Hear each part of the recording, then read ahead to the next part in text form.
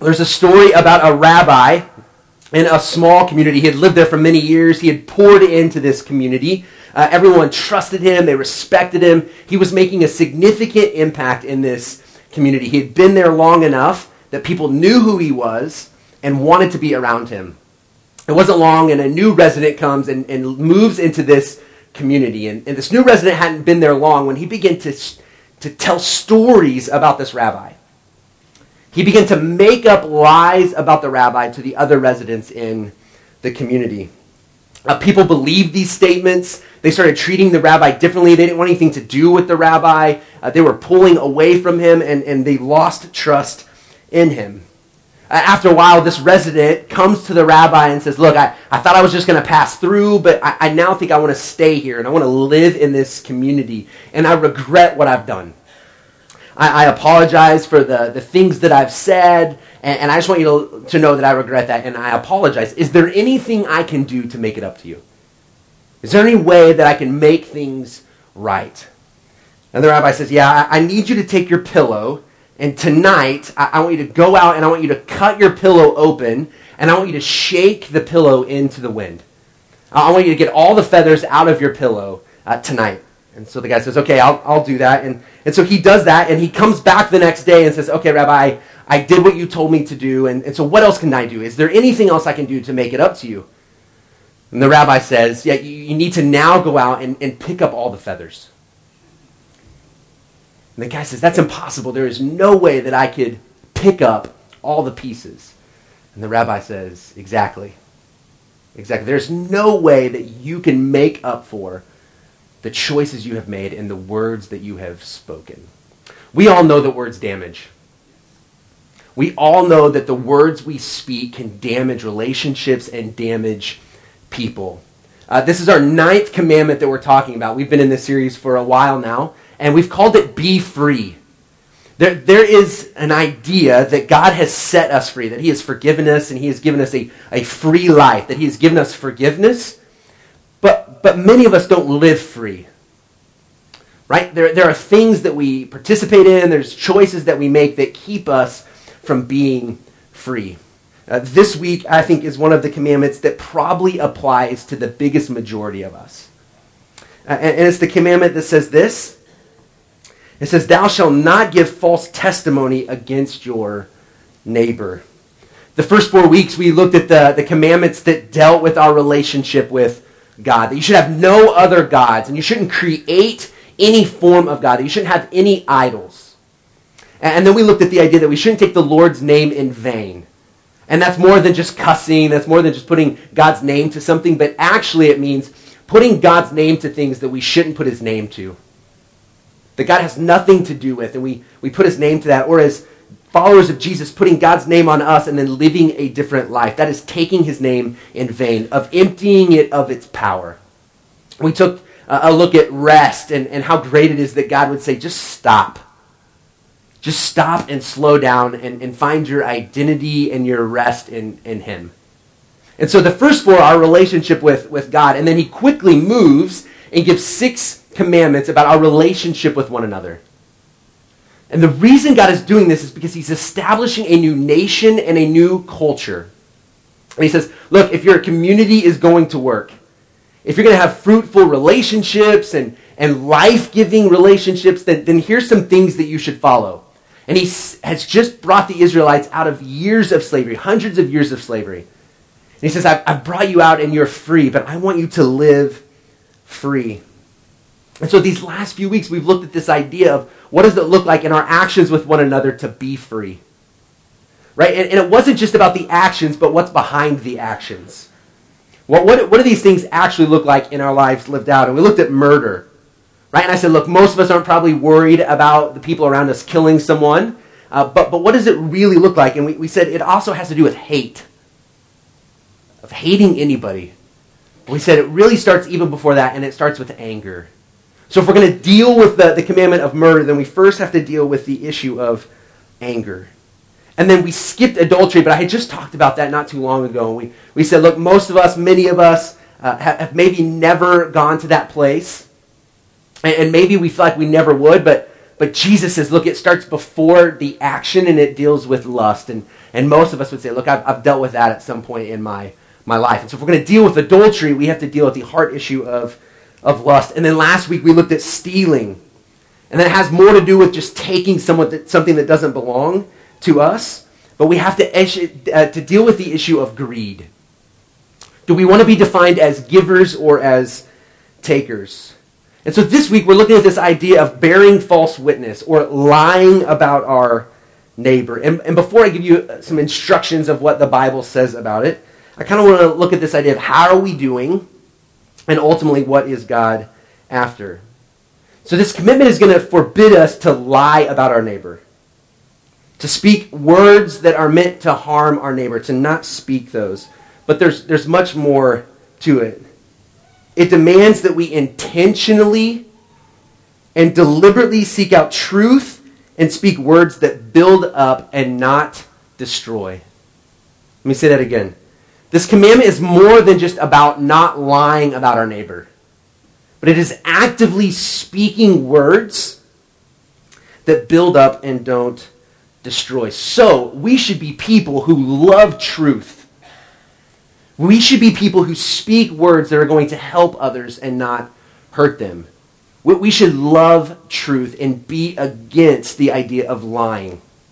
I was probably only in third grade, and I had a good friend. His name was Corey Von Tunglen. He was the best man in my wedding. We're still connected and really good friends. And we both had these girls that we kind of liked. And one, her name was Amanda, and the other one was Stacy. And one day we decided we're going to meet at the Barrel. Right, we're going to meet at the Barrel. And the Barrel was the place where couples would go and they would sit in the Barrel and they would hang out. Well, something happened in the Barrel that day. And the girls decided that they were going to kiss us on the cheek, right? No harm, no foul, second grade, third grade. They're going to kiss us on the cheek. But I had another friend. Who did not like that this happened. And that other friend actually was the best man in my wedding as well. But this guy decides to go and tell our teacher what had happened in the Barrel. And so we get back to class that day, and she pulls us out in the hallway, and the teacher looks at Stacy and says, all right, Stacy, this is what I've heard happen. Did you kiss Corey in the Barrel? No, I didn't kiss Corey in the Barrel. And she goes to Amanda and says, Amanda, did you kiss Kyle in the Barrel? No, I didn't kiss Kyle in the Barrel. And she looks at me and says, Kyle, did Amanda kiss you in the Barrel? And I'm like, no, she didn't kiss me in the Barrel. And then she gets to Corey and says, did you get kissed by Stacy in the Barrel? And he was like, yeah, she kissed me in the Barrel. And Corey gets sent back in the classroom. And in that moment, Corey's like, I'm going to speak truth. And I'm going to speak truth in a way where I know there could be consequences. And I know that there could be punishment and possibly destroy our friendship, which luckily didn't happen. But I remember that moment. And I remember going home that night. And my mom's actually here today. And I remember that night there was a wedding. I can't remember whose wedding it was. But I remember my mom finding out that I had lied. And I remember growing up the saying, are you a liar? Right? Because our actions often define who we are. The choices we make can give us certain labels. And so this idea, am I a liar? And so I think what God is after here when he gives us this commandment is simply to say, in your community, in your relationships, with those that maybe you don't agree with or you don't like, will you be a person who only speaks truth? Will we use our words to encourage and lift up, or will we use our words to possibly destroy? And so he's expressing what's most important. Don't kill one another, right? Don't hate and don't have anger towards each other. It's going to be wise if you don't commit adultery. That's going to be wise in your community. It's going to be wise if you don't take from one another. And then, those are all outward actions for the most part, things we do with our hands. But then, God's going to say, even the words that you speak are going to impact the people around you. So these aren't just simply rules. These aren't simply just things to do or to not do. They're really directions given by a loving Father. Right? I tried to convince you of this. Really, this whole time, this picture of God being a good Father who grabs you by the face, who puts his hands on his shoulders and say, look, I love you so much, I want the best for you. And for you to experience life to the fullest, it's going to be wise to follow these things, to put these into action. And when this first happened, there were no legal proceedings. Right? There wasn't CSI. There wasn't someone who came behind the scene and got all the details. Everything was based on someone's words. And so if you wanted to ruin someone's life, if you wanted to destroy someone, you would go in front of a judge and you would lie. You would bear false witness against your neighbor and it would punish them. Now things have changed for us in our world, and there's legal proceedings, and there's CSI, and there's often some things that come along to help in truth, and that's our hope, right? That's our hope, that there's justice in these things. But it's no longer determined solely on one person's words. And so God says, look, if you want this to go well, don't be a person who lies about your neighbor. Because when we do that, our worlds, we know this, our words create worlds. Right? Language often creates cultures. Right? So if you think about this, how are you doing on this? At home. How are your words building one another? What kind of culture or community are you building within your home with your words? Whether it's with your spouse or with your kids or with a roommate. What does that look like? At work. What do your words say about you with your coworkers, to your boss, to your employees? What kind of culture are you creating with the words that you speak? I was thinking about this in this idea about even lying. I don't know how many of you have maybe even gotten a job because you've kind of lied on a resume. Right? You started, this isn't really true, but it's not really false, so I'm gonna speak it. And so we even maybe got our job based on words that weren't true. Or for my young people, for my students, my middle school, high school, your words at school. What kind of culture or community are you building? There's an app, and so this is just as much for the parents right now as it is for our young people. There's an app called Saraha. How many of you have heard of this? Man, hardly anybody. Okay, this is important. There is an app where you can anonymously text things to people. So, for instance, a teenager will sign up for this specifically. All of their friends, all of their acquaintances will get the number to this app. And then they can say whatever they want to that person. Whatever they want to say, and it's completely anonymous. How do you think that's going? Not well. Right? Not well at all. I even know a young adult, and I know a 30-year-old who did this, and they too received just horrible words. But for my young people, you have a chance to do things very differently in your schools.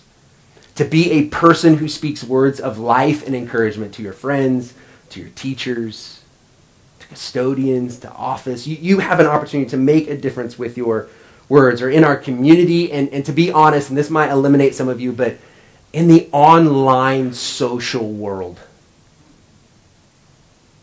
It amazes me, right? Let's just be honest. It amazes me sometimes the words we will type that we would never speak. The things we would share or say about someone that we would never do in person. So God knows all, but right, when Moses receives the 10 Commandments, I don't think there was this idea of it's also going to be attributed to our online world, to our social media world. But the words that you speak, what are they doing online? Right? Are they half-truths that we share? Is it fake stories on fake websites that we see and we skim and then we share and then they cause damage? Just a few years ago, I had a Christian leader who I challenged on something they had posted. It was complete false information about Muslims. And I sent them a private message, and I said, look, I think you're causing damage by posting this. And their response was, well, it's basically true. Right? And most of us are like, oh, that's horrible, but how many of us have said things or posted things that have caused damage? How many of us have had to delete something that we've posted because we thought, I probably shouldn't have posted that? Right? Our words create worlds, even online. So what's behind this? I think one of the reasons we use our words to hurt is because we are insecure. We feel insignificant.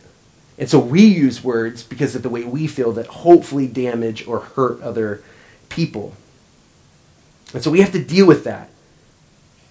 I think we bear false witness or we lie about other people out of jealousy or fits of rage, envy, selfish ambition. That's why we use our words often to hurt and not to heal or to help. And so at one point, Jesus is going to talk about some things that go against him, but he follows up with these fruits. And I talked about this briefly last week. What is your life producing? Everyone's producing something in their life. If you could take a step back and you ask the question, what am I producing with my life? What is the outcome of my life? There is something. And we see Paul talks about the fruits of the Spirit. So love and joy and peace and patience, kindness, goodness, faithfulness, gentleness, self-control. So I wonder if you just wrote those down, if you went home and looked up the fruit of the Spirit, and you just said, how are my words doing here? Right? How do my words bring love? How do my words bring joy or peace? Or when I speak, how often is it out of selfish ambition or self-centeredness or self-seeking? And so I want you to understand, murder is important. Like that's a significant one. Like hating, we don't want to hate, but I just think our words damage so much. I've sat with too many people in my office. Who tell me something that's been said about them, maybe even years ago, that has caused damage in their lives. And so I just want you to know that God hates this. Like Proverbs 6, there's a list of things that it says God hates. There's 7 things, and 3 of them have to deal with this. Listen to this, 3 of them. A lying tongue, a false witness who pours out lies, and a man who stirs up dissension among brothers. 3 of the 7 have to do with our words, and it says God hates these things. So we have to understand that this is significant. And if you don't listen to anything else I've said, here's why I think it's so significant. I have told you over and over that these 10 commandments really, when Jesus is asked, what's the most important commandments? Jesus says what? To love God and to love your neighbor. God says everything in you should be about loving God and loving your neighbor. I just want you to know this. God loves his name. God wants glory for his name. But I promise you he loves your neighbor too. This is significant. Don't miss this. God loves your neighbor. And so when we speak words that hurt, when we speak untruths, when we bear false witness against our neighbor, that is someone who God deeply loves and God deeply cares for. So if we're going to say, I love God, we also have to then love people, and we have to love our neighbor, and we have to understand that our words either affirm that decision or hurt it. And so when we bear false witness, when we lie about our neighbor, when we tell stories about someone that aren't true, we're doing that about someone who was created in the image of God. Here's what Jesus says about it. Matthew 15:18-20. If you don't own a Bible, we'll look at a few scriptures here. You can have that Bible that's around you, that red Bible. We'd love for you to take that. That's our gift to you. It's also on the screen, and that page number will correlate with that Bible. But here's what Jesus says. This is going to cover some of the things that we've looked at already. He says this. But the things that come out of the mouth come from the heart, and these make a man unclean. For out of the heart come evil thoughts, murder, adultery, sexual immorality, theft, false testimony, slander. These are what make a man unclean. But eating with unwashed hands does not make him unclean. Now this is what Jesus has just spent time doing. Jesus goes into a house and he's with some religious leaders, and Jesus and the disciples don't go through the ceremonial washing like everyone else normally does. And Jesus gets challenged about it. Why are you not washing like everyone else does? And then this is where Jesus says, look, it doesn't really matter what I put into my mouth. It doesn't really matter whether my hands are clean or not, but it's what comes out that proves what's on the inside. if we hate people, if we lust, if we are people who steal, false testimony and slander, it's simply just something that's going on in our own hearts. So Jesus, as I've said, is always after our hearts. He's always after our hearts. So what is it inside of you? If you struggle with this, when we struggle with this, what is going on inside our souls that cause us to do this? Because our words will reveal what is actually in our hearts. So here's just a few ways that I want to give you that this happens. I can't give you all of them, but here's just a few that I think we might struggle with. Now, here's some good news. I know not all of you would say you're a Christian. I actually think this is really helpful to all of us. So if you're here and like, look, I don't even know what I believe, these principles, I think if you put them into your life today, actually will benefit yourself and those around you. But if you're a follower of Jesus, I don't think we have an option. I don't think we have an option when it comes to these things. But before I do that, just let me say this. I can't imagine being anyone else's pastor. Honestly. Like, I appreciate you during the series. I've had great feedback. I wouldn't want to preach this anywhere else. There's not a better group of people that I could do this. I hope you'll continue to come as we start a new series in 2 weeks. I actually know that you are amazing people. Okay? Here's the first one. Flattery. So excessive or insincere praise. Now, I actually do mean that. I can't imagine being anyone else's pastor. But here's one of the areas that I don't think we talk much or think much about. I actually think flattery is a form of breaking this command. And here's what flattery means. It's excessive and insincere praise, especially that given to further one's own interests. Psalm 12, the writer of Psalm 12, 1 through 3, it says this, "Help, Lord, for the godly are no more. The faithful have vanished from among men. Everyone lies to his neighbor. Their flattering lips speak with deception. May the Lord cut off all flattering lips and every boastful tongue." When we say things to people, when we say things about people just in the hopes of getting something in return, this is flattery. When we give praise to someone's face and we lift them up with the only intention of hoping to get something in return, this is flattery. We know people like this, right? Maybe when growing up, you knew the teacher's pet. Maybe some of you were the teacher's pet. They said the right things to the teacher or the boss's favorite. Some of you think in your circle right now, you know who that person is, who says the right thing to the boss and maybe doesn't even really care about the boss, but is just hoping to get something in return. So the problem with flattery is it only seeks what we need. It only seeks what we need. It is self-seeking and self-satisfying. But here's what Paul says. Paul, a follower of Jesus who hated Christians and becomes a Christian, plants churches and writes back to them. In Ephesians 4:29, he says this, "Do not let any unwholesome talk come out of your mouths, but only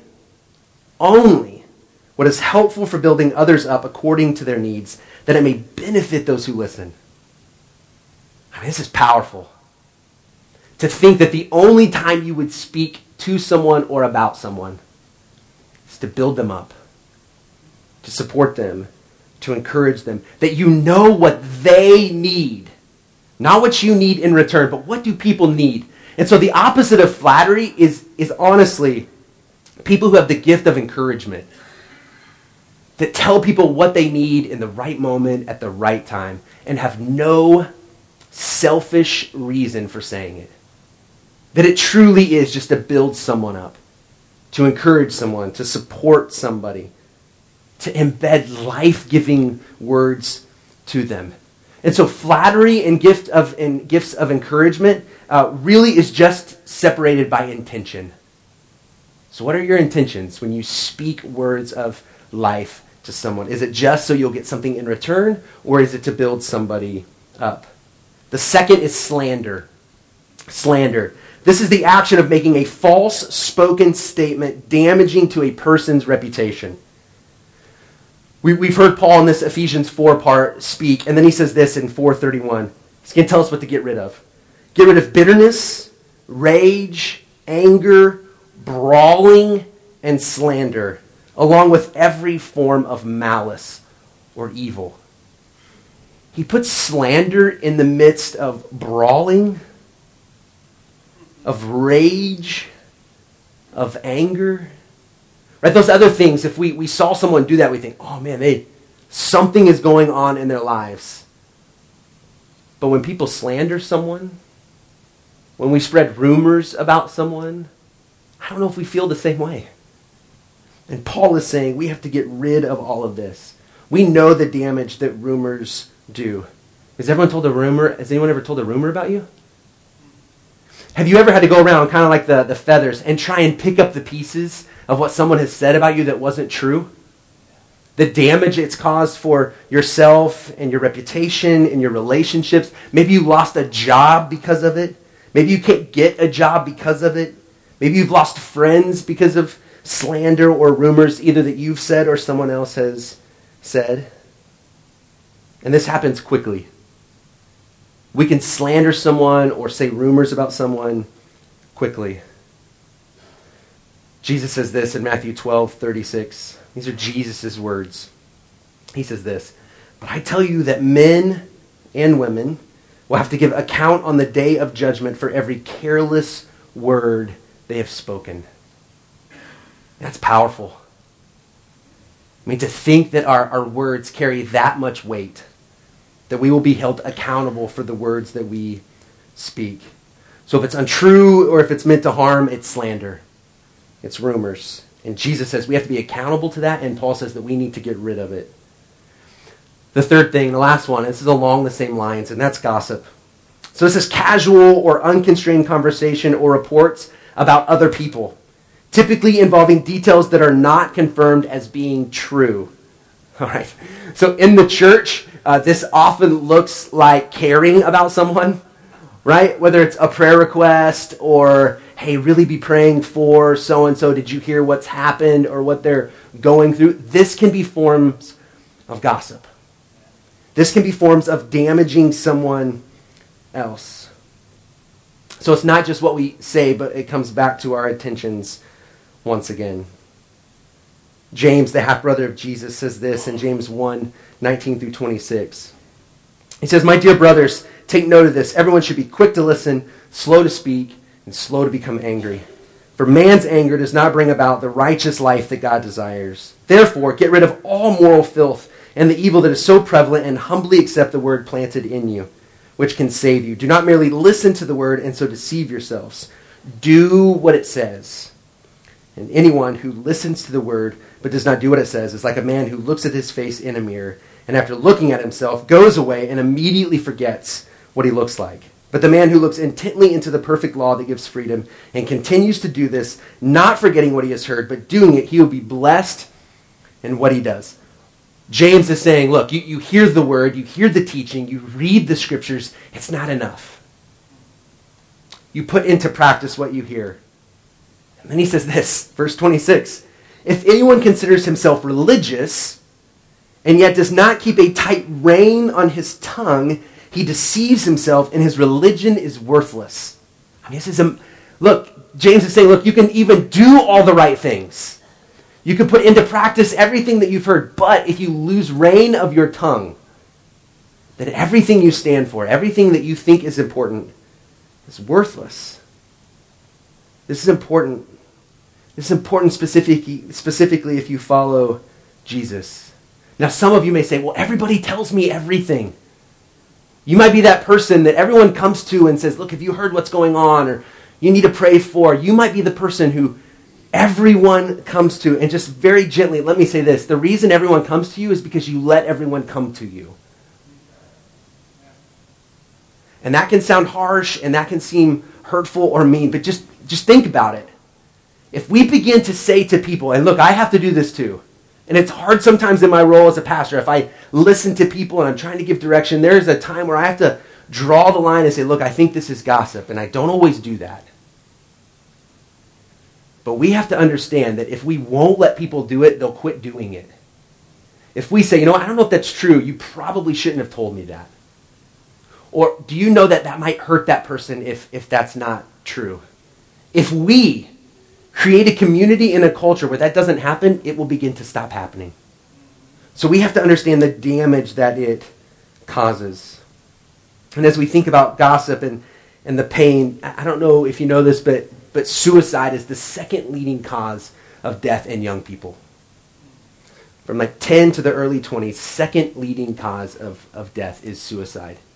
And they say there is a direct correlation to gossip and teen suicide, to bullying and teen suicide. And so as adults, as parents, one, it is important that we pour into our kids, that we speak words of life to them, that we encourage them and support them. And we also make sure they understand that their words matter. That their words matter. So look, if we want to be free, if we want to understand what God is after for us, that he doesn't want us to use our words to hurt, but to help and to even heal, then we have to begin to understand that our words create worlds. And what kind of world are you creating in your home, at your job, and in our community? I'll end with this. There's a catechism or teaching. It's called the Heidelberg Catechism. In the mid-1500s, what would happen is people would come together and they would look at what's most important. And so the Heidelberg Catechism, it just consists of 129 questions with answers about what they believed as Protestants in the mid-1500s. And the question is, what is required of the ninth commandment? What is required? And here's their answer. That I bear false witness against no man, nor falsify any man's words. That I may be no backbiter, nor slanderer. That I do not judge, nor join in condemning any man rashly or unheard. But that I avoid all sorts of lies and deceit, as the proper works of the devil, unless I would bring down upon me the heavy wrath of God. Likewise, that in judgment and all other dealings, I love the truth. I speak it uprightly and confess it. Also that I defend and promote, as much as I am able, the honor and good character of my neighbor. I'm going to pray for us. Greg's going to come and close us with our song. But may we be people. May we be people who love the truth, that seek out the truth. May we be people who speak it uprightly. May you and I be people who defend and promote the honor and good character of our neighbors who God deeply loves. Would you stand with me as I pray and we end with this song?